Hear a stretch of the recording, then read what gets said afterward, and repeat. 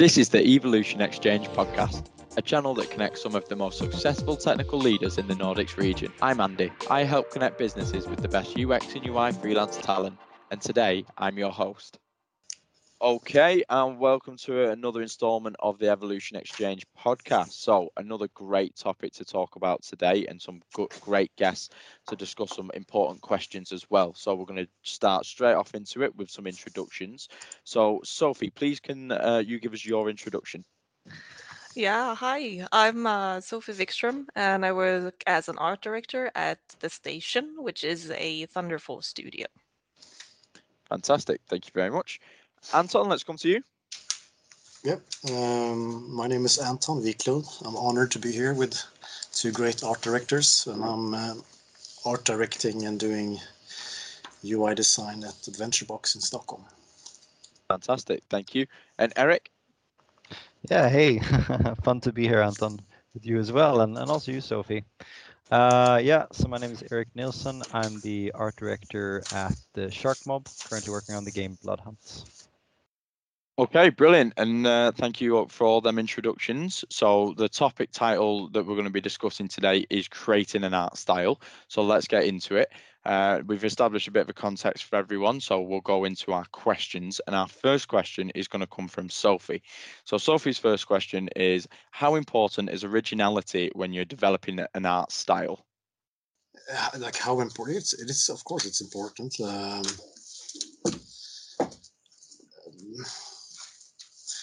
It's like arts, it goes into so many fields, right? And so many things you have to take into consideration creating an art style.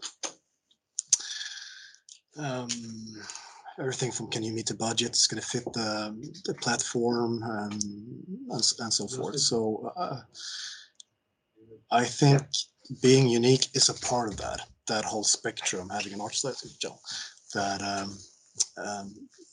suits your game company's vision. Okay. Go on, Erik.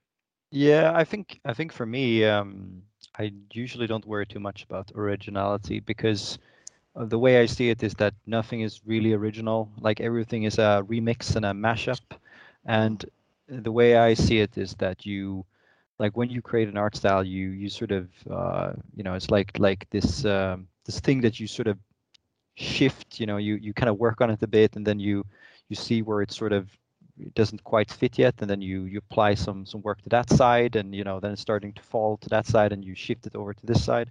And when it comes to originality, for me, like I usually like to start with what do people want to have, what's expected, because you need to have both.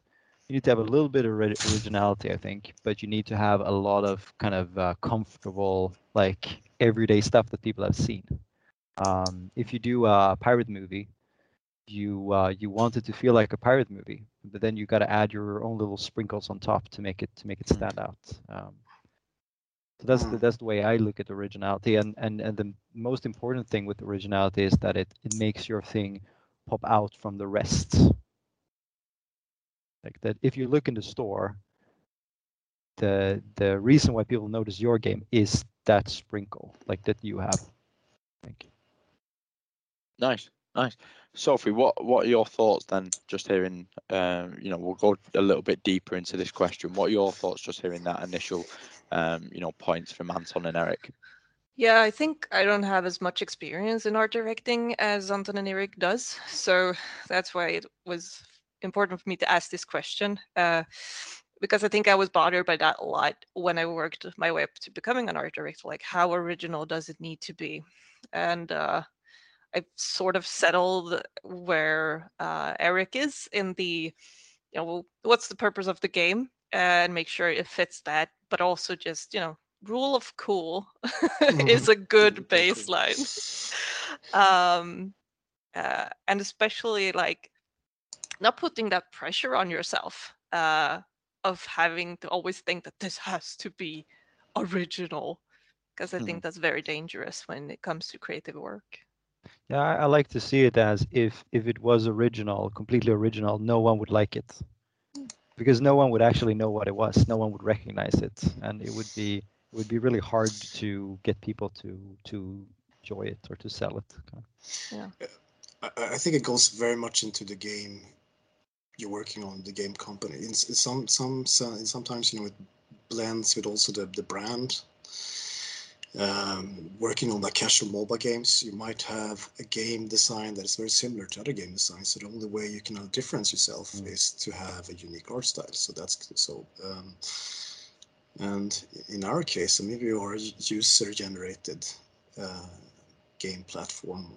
That means that you have 100,000 people that are going to come to create things. So it have to be a style that suits for everyone's. That somehow, as an art director, you have to kind of form yourself depending on the requirements of the company and the vision. Yeah. Actually, that's a question I had kind of for you as well, Anton, and also for you, Sofie. But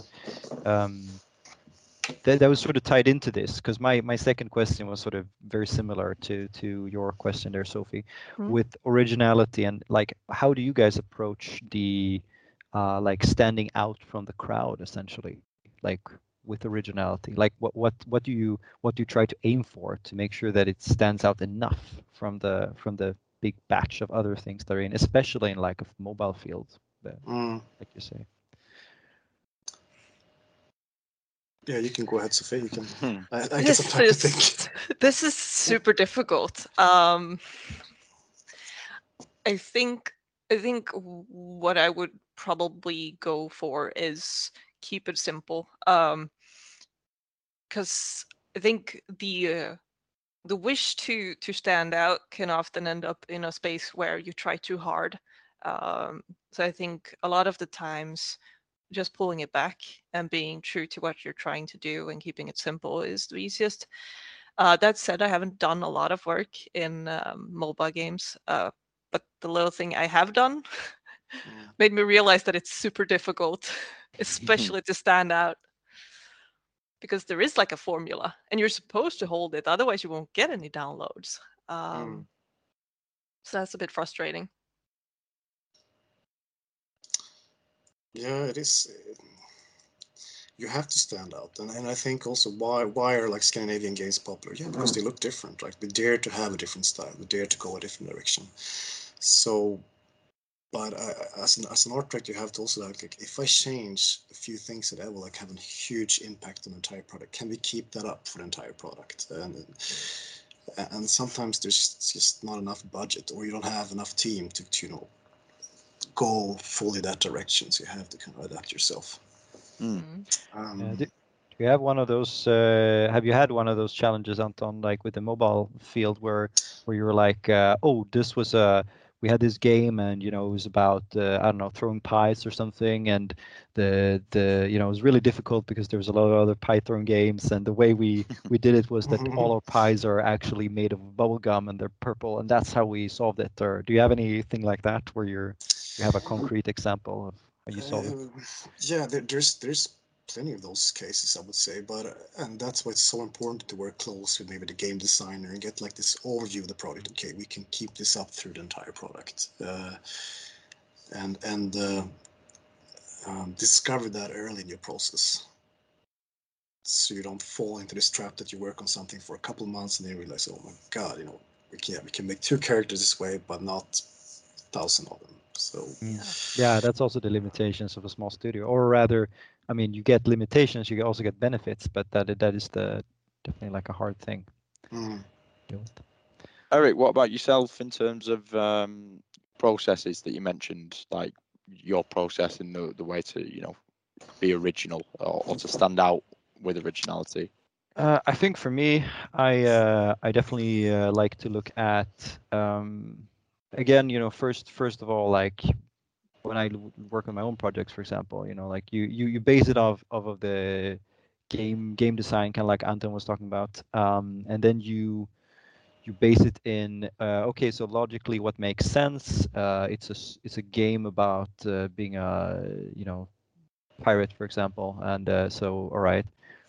And then you start to look at, okay, how can we twist this to be a little more original? And then you start to look at the competitors. And the way I usually do it is when I think I have something that's interesting and cool, I like to test my strategies by doing almost like a fake store page on a Steam.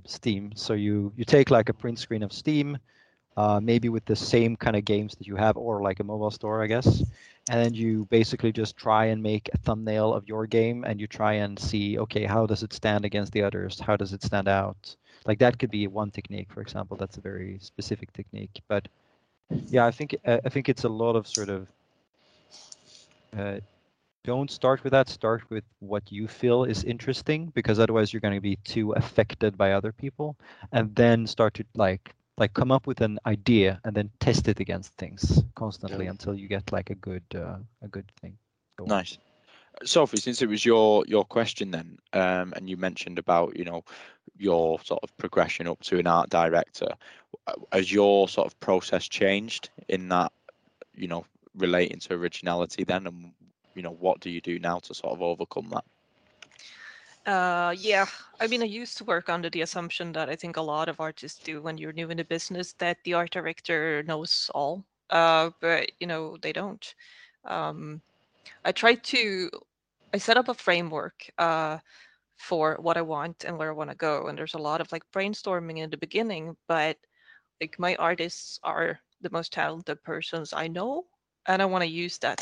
So really their originality becomes the game's originality. So if I can funnel that into the development of the art style, that makes me super happy. So I try to do that as much as possible.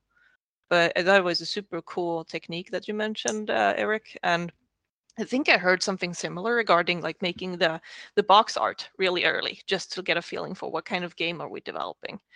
But yeah, just letting the art style develop and evolve as the project demands it to.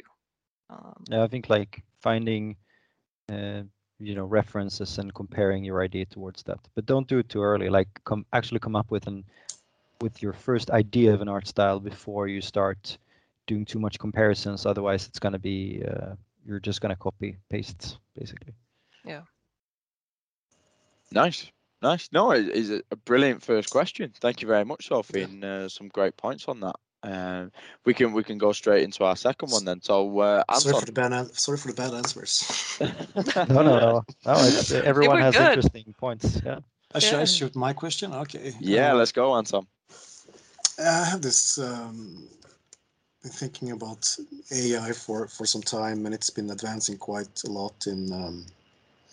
Well, it's been used in game for a long time, but it's been advancing a lot in the last couple of years when it comes to graphics. So, how do you see? Are you using AI in your artwork, in your art direction process? And if so, in what way? Or if not, do you plan to use it in the future? And how do you feel about the whole about the AI tools when it comes to graphics and artwork? Okay, Sofie, go on. We'll start with you then. Yeah, well, my initial response when it came to AI graphics, I was like, "Oh, we're gonna run out of a job." But looking at it, we do not use it for the production I'm working on right now. But I think for future projects, I do see a usage of it, especially in like early stages when you're trying to just get up like really quick visual tests for things. They're coming out with a few quite powerful, like for environmental images and stuff like that, where they sample images from Google. So that could be super interesting, I think. But we're currently not doing it. Because we're working mostly on stylized games right now. So I'm thinking, how would that work? So I'm super interested in hearing if any one of you does it. We don't right now. We try a lot of different techniques. We work a lot with photogrammetry and scanning and motion capture and stuff, which is obviously again like shortcuts that have been developed so that you can make bigger games on fewer people, making efficient, kind of smarter solutions, hopefully, for making big games. But we're not working that much with AI right now. If I'm thinking of AI like Artbreeder and similar, where you can generate essentially stuff, I'm less interested in using it because it's a huge field, right? I mean, for example, Yeah. what's this Pinterest, the website? That's an AI Yeah. driven. I think That's true. everyone you collect, images there and mood Yeah. boards. So That's a good point. I guess sometimes you're using it without even knowing. Yeah, exactly. I was gonna kind of come to it as well, that the kind of automated processes we don't use, but like I think for collecting references, like you say, like with Pinterest and stuff, then I think it's really useful. I actually had a conversation with a friend at a party just last week where we talked about this. When he's getting really into Art Breeder, for example, and he was asking me if is this something that well, we could use this for concept art instead, and I'm like, yeah, but the problem with it, I think, is that you don't really have any control. Like it's going to just pick stuff randomly, and you're just going to end up with a pool of the same stuff that's everyone is making. While if you have more control over the you could use it to generate stuff and then cut stuff out and create your own collages, for example, or you use Pinterest, for example, to create to get a bunch of references and then put together your own collages, because you still need to make an active decision to get differentiation. Otherwise, I think you're just going to end up with basically regurgitating the exact same stuff that everyone else is using. But it's useful. It's just a matter of how you choose to use it, I think. Go on, Sophie. Would Houdini count in this sense? Because I think so. Yeah, I mean, you do input a lot of like rules into it, and it spits out AI generated art. We tried it out, but I mean, the threshold to get into Houdini is very, very tall. We use it actually. That's true. We use Houdini here to generate stuff. It's very useful. I saw another really interesting thing, which is AI generated voice. That it's becoming so good now that you could potentially use it to replace voice actors, at least for smaller productions, I think. So that might be a thing for the future. Any thoughts on that, Anton? Then, because you were saying about what is the future of? Yeah, I think it's such a huge field. It's almost strange that you don't hear much about it. Like there's no big topics about it, and I think it will totally change the industry. I'm actually an AI. I'm not real at all. I mean, no. All my work is done by an AI, but I will compare it with like user-generated content. So you have Minecraft that suddenly you don't have 10 level designers, you have hundreds of thousand people creating things in the game. And with AI, that just spins off, right? Creating levels by itself, creating characters, content, stories. It is huge, and it's going to be a race, I would say, that the first game companies that manage to implement it and use it somehow will take the lead. Oh, fantastic! No, it's a good topic. We are going quite quickly through these, so I'm going to ask you. Do you want to ask one of your other points, Anton? And just sure. quickly, 1 or 2 minutes, just discuss anything else that you're interested in asking the other guests while they're here. I mean, it's always interesting to hear where you get your inspiration for your styles, and if you see any like upcoming trends. Good question. For art direction and art production. I mean, we definitely see trends. I think, like if you look at the, you look at the. Actually, when we created like our game, or when we started looking at it, we started looking at vampires, and there's these big kind of trends that keep coming back, like pirates, ninjas, vampires, like post-apocalyptics, like Mad Max, and there is these clear trends, zombies and everything that just keeps kind of spinning around, that are really popular and really rooted in, I would say, Western culture, because obviously there's other trends in other cultures as well that don't always translate as well, and ours don't always translate as well either. But I think when we started doing our game, we were looking a lot at this, and how can we refresh the vampire trend for our game? How can we make it look different and interesting? So I mean, you definitely have those trends, for example. I suppose that what you were saying there about where it goes like full circle back round, like a trend of vampires, or then, the next one and it comes back round to vampires again, relates to Sophie's first point about originality. You've got to sort of freshen that up again when it comes back round. Yeah. I mean, it's something they know, and then you got to add your own twist to it. But it still needs to be recognizable. You still can't just, it's vampires, but they have horns and spit fireballs, and they're, then it would be too far. So you need to, but yeah, trends are interesting. I think right now we're in what is the current games that are out now? It's like kind of environmental, rebirth kind of games, like with Horizon Zero Dawn, and there was Zelda. And there's like a lot of sort of post-apocalyptic, but it's like beautiful, which kind of says a lot about our current situation with climate change, probably. Like all this crazy LSD games, a lot of strange stuff. Oh yeah. Oh yeah. I guess also like a few years ago there was a lot of those really. I think in the wake of like Drive and similar movies, there was a lot of the like super weird pixel art games that was very 80s retro futuristic cyberpunky. Yeah. What about yourself, Sophie, in terms of like looking for inspiration for new art style, or what trends do you think you can see coming up in the near future? I think I'm really bad with trends, really. If I'm being honest, I think trends can be quite boring. I'd rather just look at like the product that we're doing and see what fits best for it, rather than to like shape it after what's trendy. But what I try to look at more is like the player, the end user, and the fans. If it's something new, it's of course harder, but then you can always look at the genre. Like, what do people search for, and what gives a game replayability, but also longevity with the fans? And it's a little bit of a dark hole to dig into, like the Twitter side of things.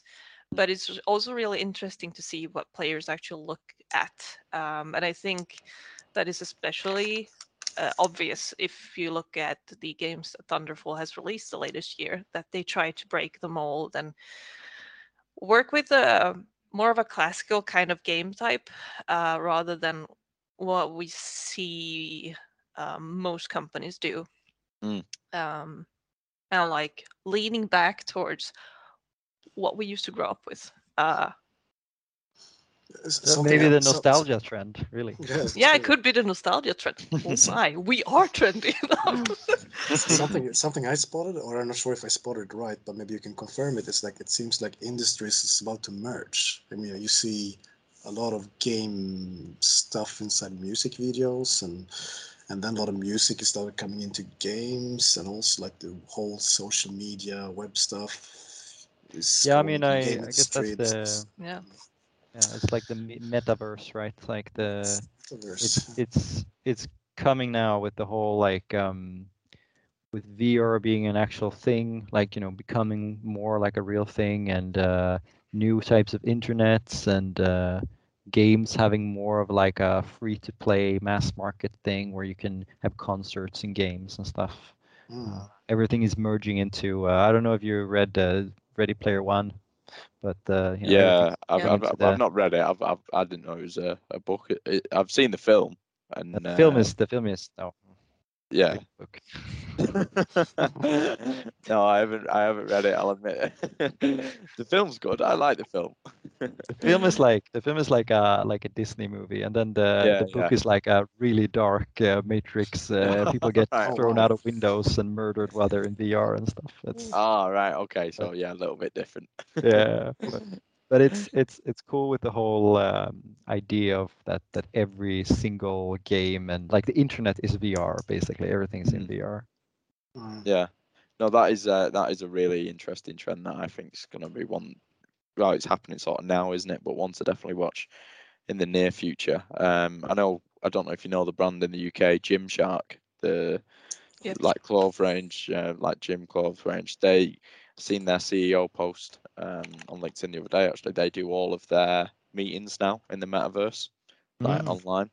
So it is happening, and it is a trend that's definitely going to be getting more and more scale to it anyway.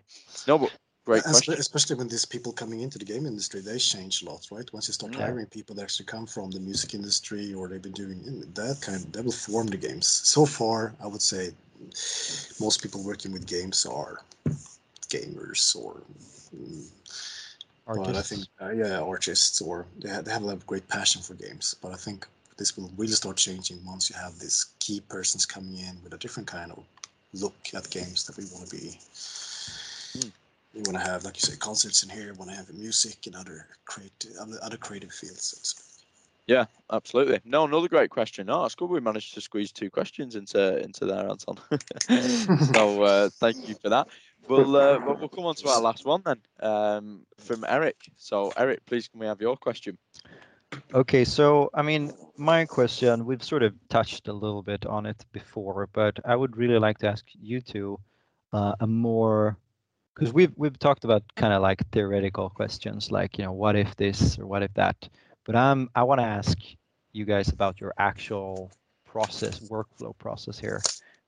So when you have the task, when you make a new game or a new project and you're going to come up with a art style for it, how do you approach that? Like where do you start? Where do you what's the different steps you usually take? What's the process like for you guys? I think that's Great really question. interesting too. Yeah, great question. Getting into the very nitty-gritty parts of it.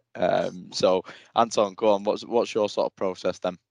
All right. Well, I'm gonna give a boring answer, I guess. I think trying to understand the project, like what are we dealing with here? Like how many graphic artists will I have on my team? What kind of resources do we have? And then form slightly the art direction, and after that. So it's a quite a long phase of doing research. I really understand the core of the game, what's a game design, what's a target group, and then form the game around those things. What if that information is unclear, or parts of it? Exactly. Sometimes you have to also push like from the art style, well, and then change the game design and things around the art style. You have to take the lead, saying that okay, I have this idea about this game going into this direction. But I still think that the more you can kind of clear out the game design and the project, and like, should this art be used for merchandising then? Should this also be a brand for something? Or it will help you out to kind of determine the art style. Yeah. That makes a lot of sense. That's like especially if you're like an indie studio, which is like I think one of the most fun like things for creative processes is having creative limitations, because you know limitations breeds creativity and all that. But it's true, like if you're an indie studio and you have 2-3 artists, you know, then you can't make a AAA game. You have to sort of, okay, that's not what we're doing, we're going to make this instead, and then that will lead you into like interesting and maybe even more interesting directions than if you could do whatever you wanted to. Yeah, and communicate. I mean, Yeah. check with your team. Can we possible do some animations for these kind of characters or whatever? So you see what kind of possibilities and limitations you have. Sofie, what about yourself and your sort of process then, as to how you go about it? I try to work as iteratively as possible. So try things out fast and fail fast. So my usual process is that I set up boards. I'm a very visual person, so I need everything like up on a board, and we run digital now because of COVID, of course. So we use a few tools for that, where everyone can participate in like a digital whiteboard, and we just start building basically an art style brainstorm board that we then like pick and choose and cut and paste from. Of course, this also takes into consideration what Anton talked about, because you have the limitations, you have the amount of people, you have the console in question that you always need to have in consideration. But But for me, it's all about like finding a mood or set some kind of tone for the game. Like what kind of humor do we want? What kind of characters do we want? How much depth do we want in them?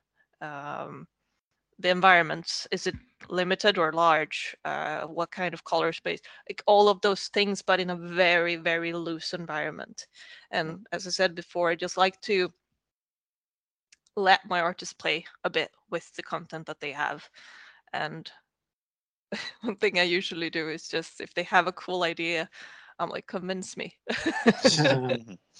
But yeah, I Uh, think you're really onto something. Like you describe the world somehow. You're trying to. Mm. yeah. Yeah. For those maybe more junior artists or people listening who aren't perhaps clued up with the processes directly in terms of art direction, creating an art style, then at what point do you say, yeah, that's the style we're going with, and like what influences that decision?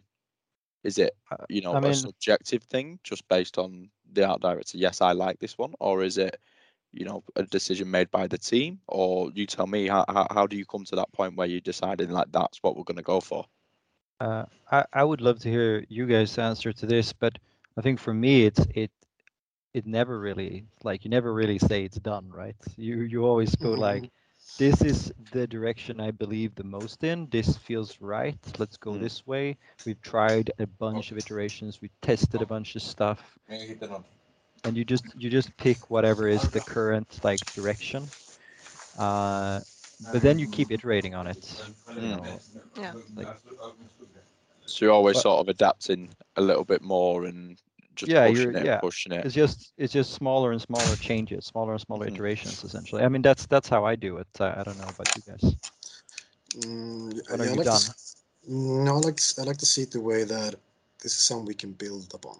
Like Yeah. this we can actually create other layers upon. We can let users create content on top of this kind of art style. So it's a Mhm. base that can be modified and added to and upgraded, or Mm. especially with UI. Like that's how I see it. Like this is a good foundation, and then it can be yeah, built more advanced and So your approach is always if you've got room to go further with it, as opposed to just having something and say that's it. that's a good way of saying it. Yeah. Yeah. Okay. Sophie, what about yourself? Because when you said there, if a artist come to you with a good idea and you say convince me, what would they say that would convince you then?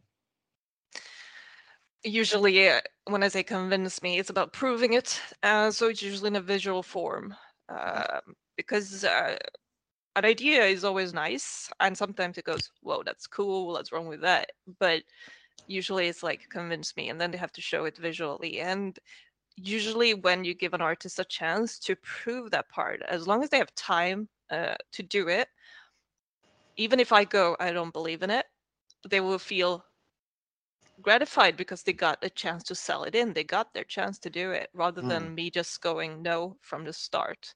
Of course, sometimes you have to do that because of time limitations or it just doesn't fit the project. But I think generally I don't get into like the nitty and gritty details of the project. I try to step out and look on the whole thing. Mhm. And just keep like the sidelines. Here's where the sidelines are. Keep within those, but they have a lot of freedom in there.